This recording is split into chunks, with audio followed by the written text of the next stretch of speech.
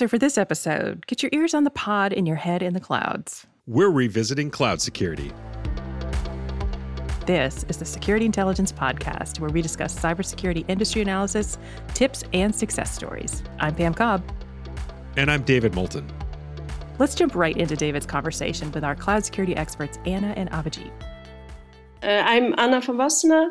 I'm the Cloud Security Business Development Executive for Europe. And I am Abhijit Chakravarti, and I lead our cloud security competency in IBM Security globally and at the European level. And we're here today to talk about developing cloud security strategy. So to start off, I want to ask, what does a lack of a cloud security strategy mean today? Well, I mean, you can start by saying that most companies are going into the cloud. And as they're going to the cloud, they have to develop a security strategy. I think, and we think, that every cloud conversation should be also a security conversation, because if done well, you also increase your security footprint. So, that is as an advice to companies, they should. They should do this early on and not afterwards as a sort of by thought. How about security? Because, I mean, you can't really trust just the security that is provided by the public cloud provider. It is mostly very well thought of, but in most instances, you haven't thought of everything. One thing is that even in a SaaS model, you're responsible for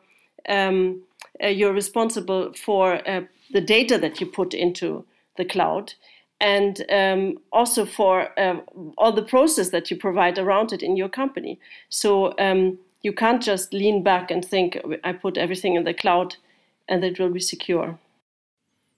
Sure. So you're talking about that shared security model that goes on between your provider and yourself. And would you say that that's one of the things that's driving urgency and developing those cloud security strategies? That is one of the reasons. And definitely that's a sort of fundamental reason. But another reason is that mostly companies don't just have one cloud. They also don't have everything in the cloud, and definitely not all at once. So they're on a journey to cloud. And on that journey, there are all kinds of threats lurking, and they have to guard for that, because you have one body of information, and you're responsible to your clients for this information. And part of that is on-premise, part is in the cloud, where you might have another cloud where this data is also shared. And you might also have all kinds of applications that people have installed. So, you need a central visibility for really making the cloud environment secure. So as you're thinking about the CISO, they've got this hybrid multi-cloud world that you've just described. And can you talk about the top threats that they're worried about right now? It's a fantastic time to be asking this question, David, because we in IBM Security have just published a Cloud Threat Landscape 2020 report. So you can certainly search it on your favorite search browser and download that. And what we've found is there's primarily three top threats that's impacting our clients and organizations across the globe who have been adopting one or more public clouds. And number one is data theft. Number two is crypto mining. So this essentially is injecting certain software onto workloads that run on public or other such cloud. And these software then mine for cryptocurrency at the expense of the client who's consuming cloud services. So that's crypto mining. Number three is ransomware. And ransomware and crypto mining and data theft, all three of them have been around for a while. But what we're seeing is with the advent of workloads, more and more of workloads on cloud, these are being exploited to a much larger degree for workloads that are running on cloud. Right. So you're talking about data theft, and that's where a criminal has an opportunity to take that data and sell it on a black market. crypto mining, where they're essentially stealing electricity and having the cloud customer pay for that, and also they get Bitcoin out of it, or a cryptocurrency. And then that last one, ransomware, which is seeming like it's on the rise this year. So that's an opportunity for the ransom to be paid. And I know that I've seen some reports that are talking about ransomware and destructive ransomware becoming more and more common. So as you think about that, how are companies developing their strategies and maturing their cloud strategies against these types of threats? Look, of course, we talked about the challenges of a lack of cloud security strategy, and while a strategy is very relevant, what a lack of strategy means is the security or the risk or the compliance functions in an organization are in the dark about the organization's security and compliance posture. So, of course, you can't protect what you don't know, what you don't have visibility into. So it's pertinent that A, you need a security strategy in place, and then B, you're revisiting it on an ongoing basis so that you are up to speed with what are the top threats today. We talked about the 3, what could potentially be the top threats in cloud tomorrow. Yet another interesting dimension of having a cloud security strategy in place, and this oftentimes is counterintuitive, is a strategy is there to protect you from potentially overspending or misspending on your cloud security controls. So you might have, in the absence of a strategy, a CloudSec strategy, our clients could potentially be spending and inefficiently spending both labor hours and deploying technologies and tooling and software to be securing workloads and data and applications on cloud. With a proper strategy in place, there is and one of the outcomes that such strategy drive is a rationalization of processes, reducing in more optimal labor spend, a rationalization of tooling that result in cloud security controls. So these are two very different and yet contributory and contributory aspects of a cloud security strategy being in place. For sure. It makes me think about when I've gone, when I used to go out of the house and rent cars, and I'd be given the opportunity to grab extra insurance. In fact, I was already covered, and I would be overspending if I went ahead and took that opportunity. And so what you're saying is that type of thing where if you don't have full visibility into all the different clouds, all the different environments that are a part of your overall cloud estate, you can get to the point where you've overinvested in security, but not necessarily done a good job of reducing risk. Absolutely. And that's a great analogy. And we all know how the rental agencies are extremely keen and cooperative in having you buy additional insurance. So unless you have a strategy, you step back and think as to, is this really relevant? Will it protect me for today's workloads as well as tomorrow's? Do I really need a third-party technology? Could I leverage a technology that's hybrid across multi-cloud, etc.? If we step back and think and have answers to those questions, that's where we end up with a rationalized set of effective controls. So Anna, there's a lot of information and maybe even some fear out there. I was wondering if you can highlight some of the top myths you hear about cloud security. Yes, thanks very much, David. Yeah, well, that is a really good question because these myths are actually the major hurdles for implementing more cloud security. And also actually hurdles for going to the cloud, which is much more important because, cloud gives efficiency and scale and all kinds of advantages if it is secured. So there's 3 great myths that we hear again and again from clients. First myth is that cloud is less secure than on-premise. And that is just only true if it's not done well. So actually, if the cloud strategy is aligned with the security strategy right from the beginning, the effect is very likely to be much better than before. Because, look at it like this. If in the cloud you have a central visibility and you have much more speed of reaction and of spotting weaknesses, you have a central overview. So but it really depends that it is aligned, the security is aligned with cloud. In our recent study of our IBV, Institute of Business Value, we actually asked clients that are innovators against those that are maybe more conservative. Do you think that this security improves if you go to the cloud? And it was the innovative companies that have aligned security to the cloud strategy that have confirmed with great majority that the security posture is better in the cloud than outside. And it really depends how much you go for this. You shouldn't wait around until a breach has happened. Another myth is that cloud is complex and costly. And as Abhijit already said, that it can be even more efficient. So, but also it has to be tackled well. In the same study, more than half of the companies saw complexity as a challenge to security. So that means that they didn't have the overview, and it was too complex and not aligned. Therefore, their security posture decreased. But innovative companies, they were running, they were running their clouds with more security, and they were much more effective afterwards. So actually, it is you have less complexity if you're done well, and you can also act more efficiently.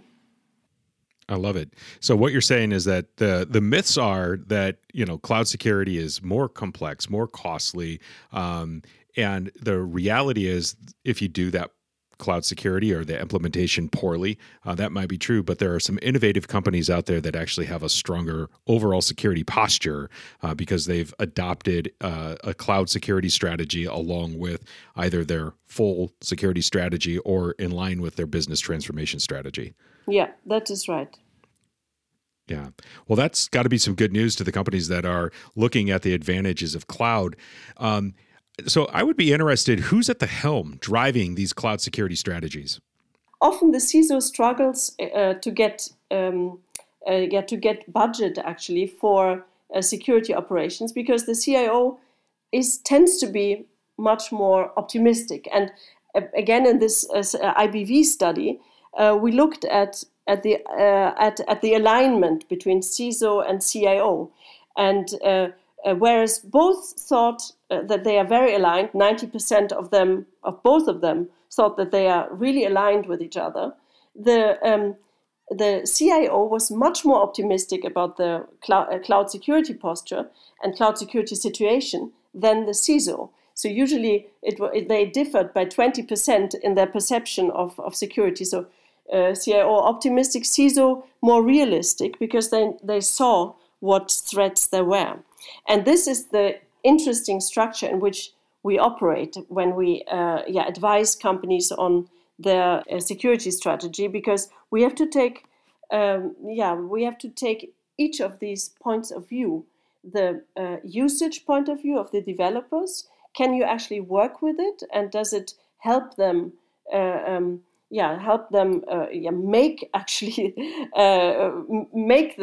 their work, and or do we have to help the CISO provide arguments for the CIO? So often in cloud security strategy, this is actually what we align, these three stakeholders, to bring them to a situation where the CIO is willing to give budget, to give their accord with a security strategy that is then implementable by the developers.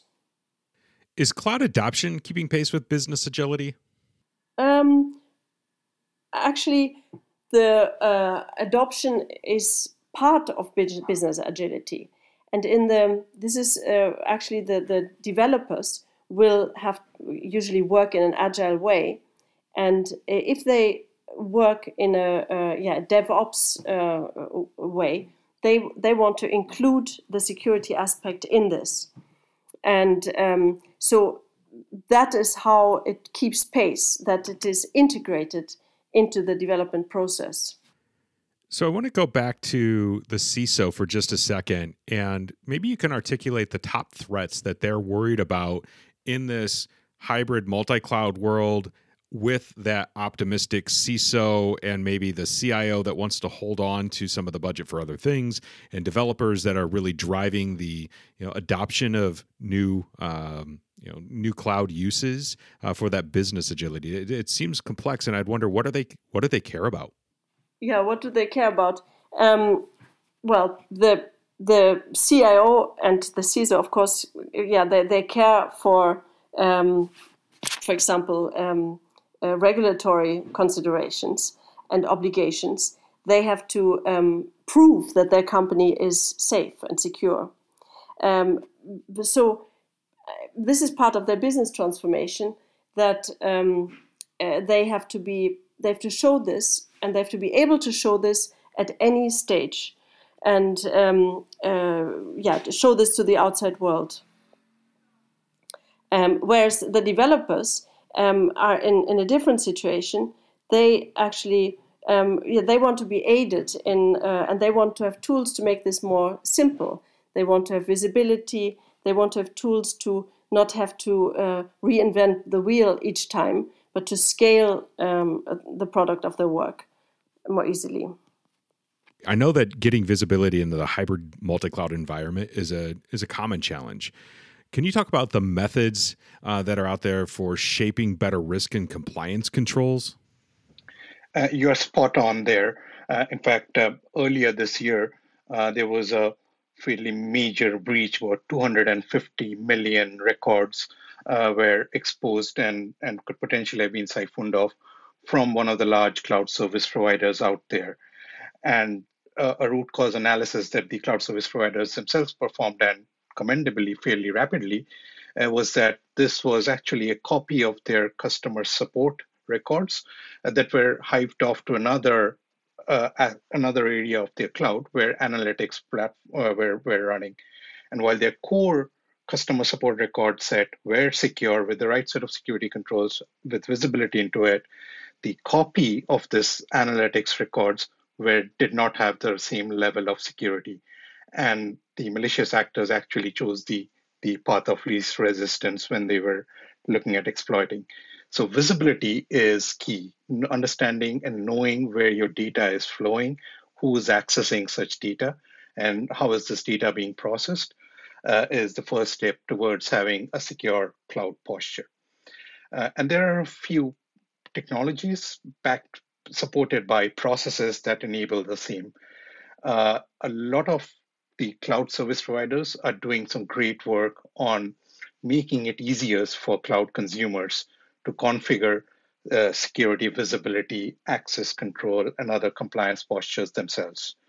There are a few industry-leading cloud security posture management, or CSPM as the industry calls it in abbreviation, vendors who do the same, but do it across cloud. So you would have one visibility and security policy being applied across multiple cloud service providers. Right implementation of such technologies, backed by processes that ensure that any change to a particular workload, any change to how those workloads are consumed, are fed back, are configured correctly back into those policies, is key to ensuring a continuous, compliant, and visible security posture. So we talked about visibility. I'm curious, what are some of the other common challenges you've seen for organizations building a cloud security strategy? Yeah, so if we were to talk about how would a client address their cloud security strategy, the first step would be start with an assessment. Start with understanding what your current estate is across on-prem, across private clouds, and across public clouds. So the real world of hybrid cloud. And we talked about this before. You cannot protect what you cannot see and what you cannot monitor. And a hybrid cloud security posture assessment is the first step towards getting to that wider cloud security strategy. We then would recommend following up once you have assessed your current estate, have a method-driven approach to defining your forward-looking cloud security strategy. It would be tactical to begin with, but should also have a strategic long-term outlook. And we help our clients day in and day out do exactly that. Our method is based on industry frameworks such as the NIST SP 800-53 and the Cloud Security Alliance, and a whole host of ISO frameworks that enable framing such a strategy. When we look at such a strategy, we effectively break it down into 8 domains. And it's going to be a mouthful, but I'll quickly go through those 8. So we look at, of course, how should a cloud security governance and an operating model look like? That should be supported by metrics and reporting so that the CISO, the risk, the compliance organization is able to report back to their leadership how is security metrics functioning. Cloud security, just like cloud adoption, relies heavily on culture and change of culture to look at DevSecOps, to look at agility, to look at everything as a code. Then there are the 5 domains of information security that applies equally to cloud.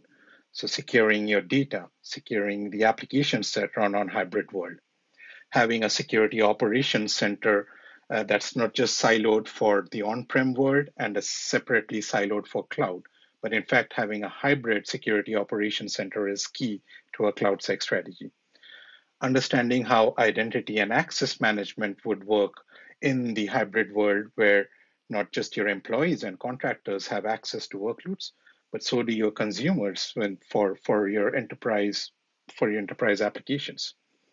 And then finally, looking at workload segmentation and security of your network and your servers and workloads and endpoints frame a key part of such an enterprise security strategy. So if you could offer organizations advice on one place to start with developing cloud security strategy, what would you recommend as step 1?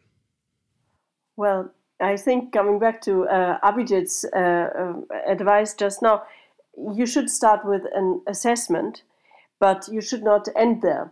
That's really important because many companies are looking at it, but like if you go to a doctor who tells you, you better stop smoking or stop eating all these sweets, if you don't then implement these advices, you will not see an improvement in your health. So actually, you should have an ambition there. Because, I'm convinced that, and also see this in the press and publications, analysts are picking up on companies' cloud posture. They are picking up on companies' journey to cloud, how they are doing this. Are they going to the cloud, and what kind of consequences are they associating with that? So I'm sure that you can realize a value increase of your company if you do this well. And one thing that could be in your ambition then is to not just look at the security sec, but look at augmentation, look at artificial intelligence to find threats before they actually occur, to avoid threatening situations, and also be preemptive in them so that you would guard against them happening in the future.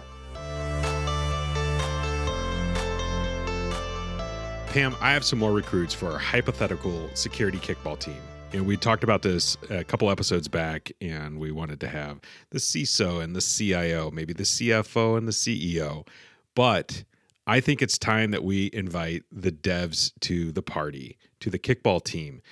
And as we listened to Anna and Abhijit talk, it was really clear that some of these decisions that are going on in a cloud environment are being driven at the dev level. And if that's the case, then they have to be on our kickball team.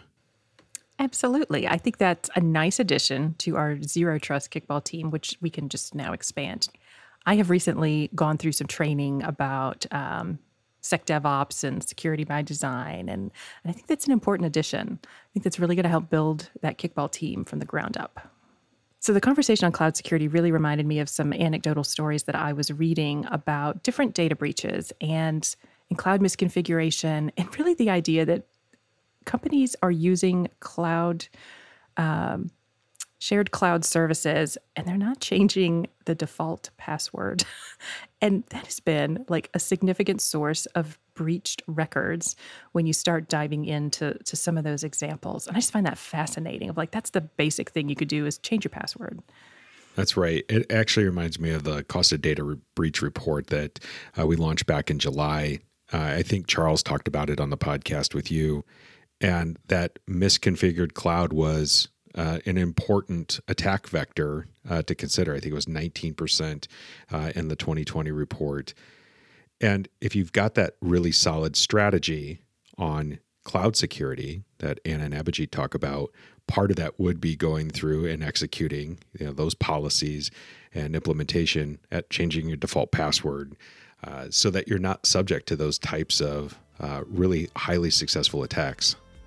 So that's it for this episode. Thanks to Anna and Abhijit for joining us as guests. You can subscribe wherever you get your podcasts. We're on Apple Podcasts, Google Podcasts, SoundCloud, and Spotify. Thanks for listening.